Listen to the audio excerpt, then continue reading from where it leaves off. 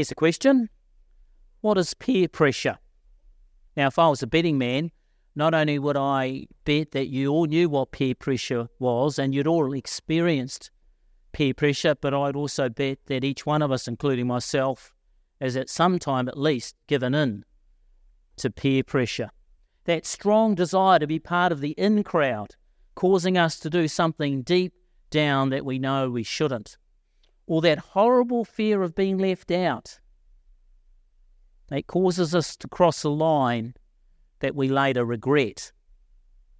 Now, long before the phrase peer pressure was coined, C.S. Lewis addressed a graduating class at university with exactly this. So there was these university students that had finished their degrees and they were going out to the world, and the faculty had invited C.S. Lewis to give a presentation, a message, and he titled the message, The Inner Ring. And he argued to these young men and women that as they went out to face the world, this desire to be part of the in crowd, the inner ring, would always be something that they would have to face. And crossing the line would often lead to compromise and regret. Listen to some of his thoughts, and I quote, "I believe that in all men's lives at certain periods, and in many men's lives in all periods between infancy and extreme old age, one of the most dominant elements is the desire to be inside the local ring and the terror of being left outside." And then he went on to write this, "I wonder whether many a virginity has not been lost in obedience to true love, but in obedience to the lure of the crowd. For of course, when promiscuity is the fashion, the chaste are outsiders. The chaste are ignorant of something that other people know. They are uninitiated. And as for lighter matters, the numbers who first smoke or got drunk for a similar reason is probably very large." And then finally he writes this, "Unless you take measures to prevent it, this desire is going to be one of the chief motives of your life, from the first day that you enter your profession until the day that you are too old to care. That will be the natural thing, the life that will come to you of its own accord, unless..." And then C.S. Lewis gave some helpful advice. It's interesting, isn't it? Good insights. Now, the full address by C.S. Lewis is on YouTube, and it's only 20 minutes, The Inner Ring. Well, I encourage you to have a listen. It's really well put together. But for today, these thoughts on peer pressure serve to introduce us to our next passage in 1 Peter. Now, the passage we're going to look at today is going to deal with suffering and then move on to dealing with peer pressure, and we're going to track Peter's thoughts from suffering to peer pressure. Before we do, let's pray. Heavenly Father, as we come to your word, we pray that your Holy Spirit will cause us to hear what you want us to hear, and not only hear, but to obey. We pray this through Christ our Lord. Amen. So let's dive into our passage from where we left off last week. Here we go. "Therefore, since Christ suffered in his body, arm yourselves also with the same attitude, because he who has suffered in his body is done with sin. As a result, he does not live the rest of his earthly life for evil human desires, but rather for the will of God." 1 Peter chapter 4, verses 1 and 2. Now, whenever a Bible passage starts with the word therefore, we need to consider what's gone on before. You see, the word therefore signals that to make sense of what we're about to hear, we must consider what has already been said. So we need to go back a few verses towards the end of 1 Peter chapter 3 to see what Peter was talking about. And it was all about baptism, if you remember from last week. Chapter 3, verse 21. "And this water symbolizes baptism that now saves you, also not the removal of dirt from the body, but the pledge of a good conscience before God." Now, last week we explored this passage, and the message is online if you missed it or you want to revisit it. But what we need to pick up on is the word pledge. It's this pledge that we make at our baptism that is carried forward from chapter 3 into chapter 4 that Peter is looking at. He's saying, well, you make a pledge at baptism. Well, what does this look like? Let me tell you. And then he writes chapter 4. Now, what is this pledge? Well, it's a solemn vow that we take at our baptism to live a life worthy of the love that God's poured out on us. It's a pledge to live and act in a way that means we have a good conscience before God, that we will act rightly before God and before others. You see, before our conversion, sin reigned in our lives. But after conversion, of which baptism is a symbol, at conversion, sin is given a death blow. It is dethroned. Christ comes in and dethrones sin, and Christ takes up the rightful throne, the rightful place in our life. However, though sin does not reign, sin does remain after baptism. A very important difference, isn't it? I'll say it again. At baptism, at our conversion, sin does not reign, but it does remain. It's not like at our baptism, sin never troubles us. Sin can trouble us, but it will never reign unless we let it. And this pledge that we make at our baptism acknowledges that sin does remain, and we are going to work in cooperation with the Holy Spirit to remove it. For, even though sin is dethroned, if we do nothing, the sin that remains will grow like a cancer, like a weed that will choke up our walk with God. I mean, think back to the days of Adam and Eve and their son Cain. And Cain was mightily jealous of his brother Abel, so much so that God warned him with these words, and we see this in Genesis chapter 4, verse 7. And God says this to Cain, "But if you do not do what is right, sin is crouching at the door. It desires to have you, but you must master it." And sadly, sin did master Cain. And sin has mastered humankind ever since. However, the good news of the gospel is that at Christ's death and resurrection, things have changed. Not only does sin not reign, but with the help of the Holy Spirit, we can rid ourselves of the sin that remains. And this is where the however that starts this passage, or the therefore, I should say, that starts this passage that leads us to say that we must therefore go and work on the pledge. And key to this therefore, is this, and it's the word attitude. Notice this. Therefore, since Christ has suffered in the body, arm yourselves also with the same attitude. The attitude makes all the difference. Now, let's agree that top sports people train hard and are highly conditioned. But when you get a top successful athlete and ask them what they put their success to, often they'll say it's all down to the top 6 inches. What's the athlete referring to when they talk about the top 6 inches? Yeah, it's their attitude, isn't it? It's their mind. That's the difference between a highly trained athlete who doesn't win and a highly trained athlete that does win. It's the attitude, the mindset that they have as they approach the game, and how they process the ups and the downs of their training in the midst of the game and post-training. And so the All Blacks did not have a good day at the office yesterday, did they? What do you think they'll be saying now? They'll be focusing on the top 6 inches, because each one of those are highly trained, incredibly skilled athletes. It's not like the coach is going to say, well, let's go and throw the ball around. Some of you know what I mean? I mean, they'll do a bit of that anyway, but they'll be working on their attitude, because that was the difference on the day. You know, and it's similar with us when it comes to how we can live lives worthy of God, how we can pledge ourselves to live before Him with a good conscience, how we can resist and remove sin that remains starts with the attitude, and not just any attitude. We have to have the attitude of Christ. the attitude of Christ. And of course, this begs the question, what is the attitude of Christ? Well, let's pick this up. And of course, Peter emphasizes the attitude of Christ when it comes to suffering. Again, back to verse 1.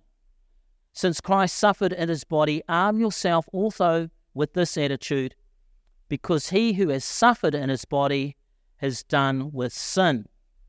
As a result, he does not live the rest of his earthly life for evil human desires, but rather for the will.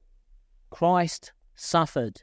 Arm yourself with the same attitude. And of course, we've been tracking through Peter for quite a while, and we're not surprised that Peter returns to the topic of suffering. And we won't be surprised that he's going to bring it up later in Peter as well. And if we step back, we remind ourselves that Peter has written to Christians scattered through what is now modern-day Turkey that are suffering intensely for their faith. And the main reason he's writing the letter is to build up and encourage their faith so that they won't turn away or their faith will not fail under persecution. And so Peter's saying, when you suffer, and I know you are, suffer with the same attitude of Christ. And here we have a major point of difference between Christianity and other religions. You see, when faced with suffering, no other religion has a God who also suffered as we suffered, and suffered with purpose, and is as our Lord Jesus Christ. Because Christ offers not only to walk with us in our suffering, but ensures that our suffering is not wasted, but instead bears good fruit. And this all starts with our attitude being the same as Christ when he suffered. For when Jesus was falsely accused, he wasn't bitter and twisted, he wasn't angry or defiant. Instead, he was obedient to God and trusted God, even when every circumstance that Jesus was going through was pointing to the fact that he'd been abandoned.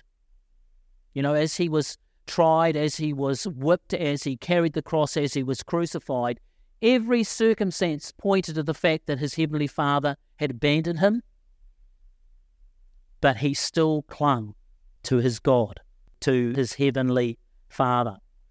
I mean, that's the attitude of Christ, isn't it? And not only that, he continued to serve the living God while he was suffering. He continued to pray for others.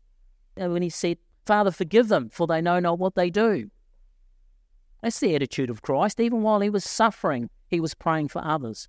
He was leading other people into the kingdom of God on the cross. Remember the thief beside him. Even when he was suffering, he was concerned about the person next to him and that he should join him in paradise. And even on the cross, he was caring for others. Remember what he said as he looked down and saw his mother and the disciple whom he loved. He showed care for his mother. All on the cross. I mean, this is the attitude that we are to have as we suffer, to keep praying, to keep sharing the gospel, to keep caring. And of course, we can't do that in our own strength. It's only as we look to Jesus who died for us and ask for the Holy Spirit to help that we can have the same attitude that Christ had as he suffered. Yes, when we suffer well, when we fix our eyes on Jesus, then there are significant benefits as well. Significant benefits. We talked about this before. When we suffer and suffer well, we are purified. As gold or silver goes through a refining fire, when we suffer, whether it be persecution, whether it be health, whether it be relationship breakdown or financial stress, when we suffer and suffer well, God purifies us. When we suffer well, we're also a tremendous witness to non-church people, to non-Christians. And here we find that when we suffer and suffer well, we are done with sin. That's the phrase that's used in verse 1. When we suffer as with Christ, we are done with sin. The sin that remains, its grip is loosened. Its effect is reduced as we suffer and suffer well. Now, sadly, this verse has been misinterpreted by some Christians over the ages. out of an earnest desire to rid of sin, some people look at that verse that says that suffering means that you are done with sin, and they self-inflict suffering on themselves. And their logic is something like this: I am a sinner, I feel guilty, I deserve to be punished. The verse in 1 Peter promises that when I suffer, I will be rid with sin, so I will self-inflict pain, I will be done with sin, and I will be right with God. And so we have the practice, among others, of self-flagellation, self-whipping, to the stage where it draws blood. And you see there the image, a medieval wood carving of two Christians whipping themselves, drawing blood. And then you'll see a modern-day photo of people doing the same thing, whipping themselves, because they believe that if they do, they will rid themselves of sin. But this is a terrible misunderstanding, misinterpretation of the verse here for at least three reasons. At least three reasons. Self-inflicting suffering to rid sin is wrong. The first reason is it is by faith that we are forgiven, and by faith sin is removed, not by how much pain we can endure. The second reason why this is wrong is it leads to pride, because if you whip yourself to draw blood, then you feel that you're a better Christian than most others that don't. And this is encouraged by other Christians who look on and think, wow, that guy must be a wonderful Christian. Look at the pain they're suffering. So it leads to pride. But the third reason why this is wrong, and the most compelling reason, is because this is not the attitude of Christ. Christ did not actively seek out suffering for suffering's sake. Christ was so focused on pleasing his heavenly Father, it did not bother him whether he suffered or not. And as Jesus had his eyes fixed on his heavenly Father, there were times when he suffered, and he faced those well and rightly. And the same with us. As we fix our eyes on Jesus and follow him, there will be times when we suffer, and so we have the right attitude, the attitude of Christ, and we suffer well. And one of the benefits is that we are done with sin. Now, time's moving on, and there's another aspect that Paul writes to describe that pledge we make at baptism. You know, the pledge to live lives worthy, to rid ourselves of sin. And the first thing that he talks about is that when you suffer, one of the consequences is that sin will lose its grip. You'll be done with sin. That's the first thing. The second thing that Peter then goes on is a warning. Living a life worthy, living in good conscience before God means that we will refuse to be drawn back to our old way of life. We will refuse peer pressure. This is the second part of the pledge that we make at baptism. And we see this in verse 3. For you have spent enough time in the past doing what pagans choose to do, living in debauchery, lust, drunkenness, orgies, carousing, and detestable idolatry. They think it strange that you do not plunge with them into the same flood of dissipation, and they heap abuse on you. So you see, baptism symbolizes a break from our past. Now, John Stott uses a really helpful illustration of our lives being divided into two volumes, two books. The first volume is our life before baptism, and the second volume is our life after baptism. Now, if you came to baptism, if you came to Christ late, then your first volume will be large and maybe colourful for all the wrong reasons. And your second volume will be thin, and that's what you're writing now.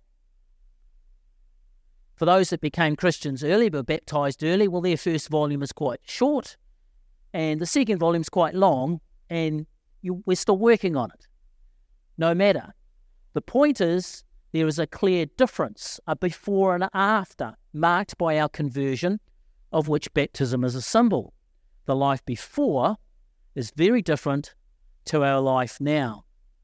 Now, in Peter's day, because the church was so early, 100% of the people that he wrote to, I'm betting, 100% were converted as adults. You know what I mean? Because they didn't have time to make babies and then those babies to grow up and to be baptised, if you know what I mean. Unlike our context, where we have a number of folk here that were baptised as babies and then confirmed and all that sort of stuff. And so the point is the same though, isn't it? There was a time before Jesus was real to us, and that's volume 1. And then there's a point after Jesus is made real to us, and that's volume 2. And what verses 3 and 4 are saying is, don't go back to volume 1.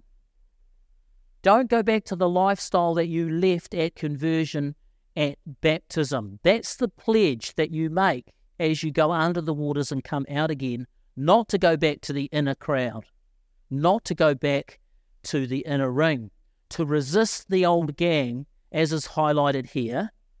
Even if our sins aren't as colourful and dramatic as the ones that are mentioned in the Bible, no matter, we resist going back to the in crowd or any new in crowd that comes our way.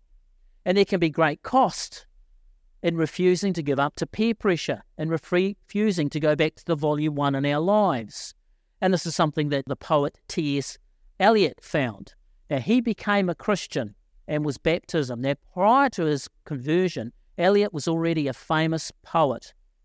And he was part of the innermost inner ring in London, a very small handful of intellectual and artists. They were in the group that every other aspiring intellectual and artist in London wanted to be there. He was in the inner ring. But when they found out that his colleagues, his friends in the inner ring, found out that he had become a Christian, they were appalled. Now, the writer, Virginia Woolf, was the unofficial leader of this inner ring, and she wrote this to the other members. I've had a most shameful and distressing interview with dear Tom Eliot, who may be called dead to us from this day forward.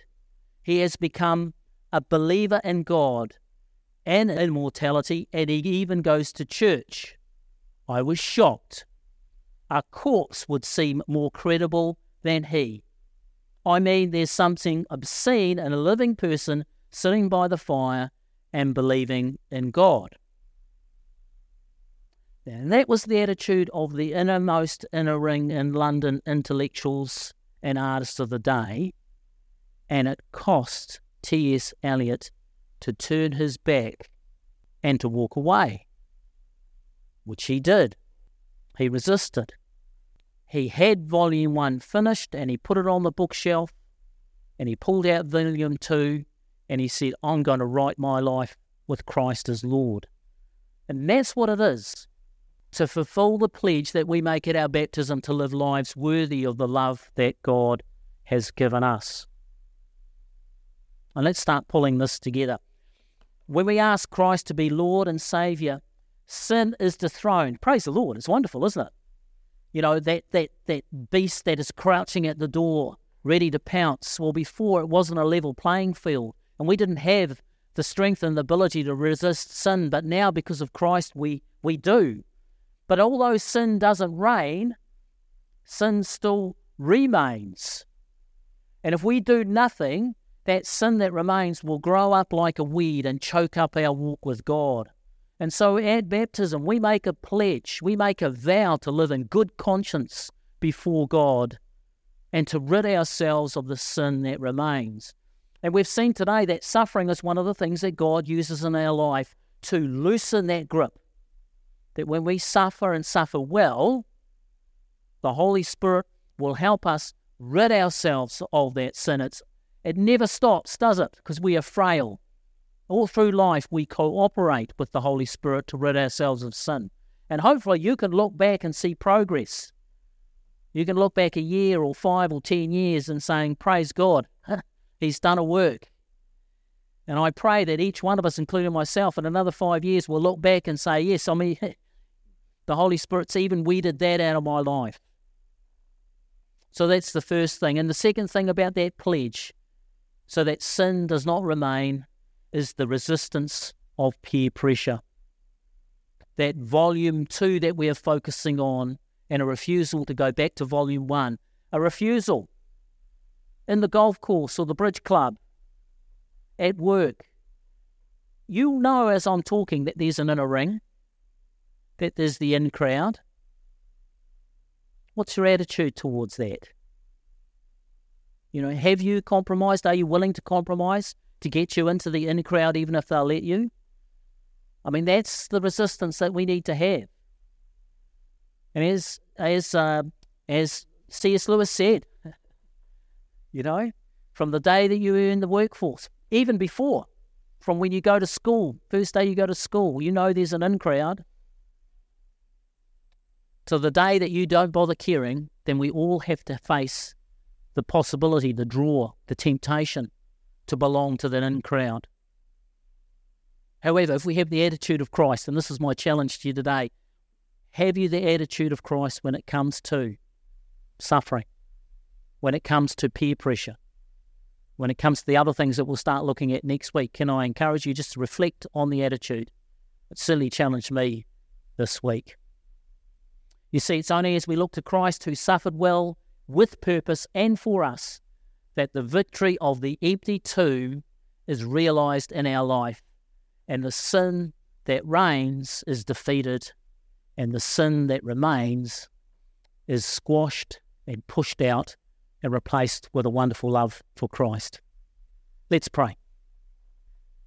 Heavenly Father, we thank you that because of Christ's death and resurrection, and because we have given our lives to Jesus, sin does not reign in our lives anymore. And our prayer is that you will show us by your Holy Spirit how we can live lives worthy, live lives that are positive for you, and live lives, Lord, that have ever-reducing amounts of sin in our life. Lord, we confess that we've tripped up, we've failed, but we also confess, Lord, that you are more than able to forgive, restore, and encourage.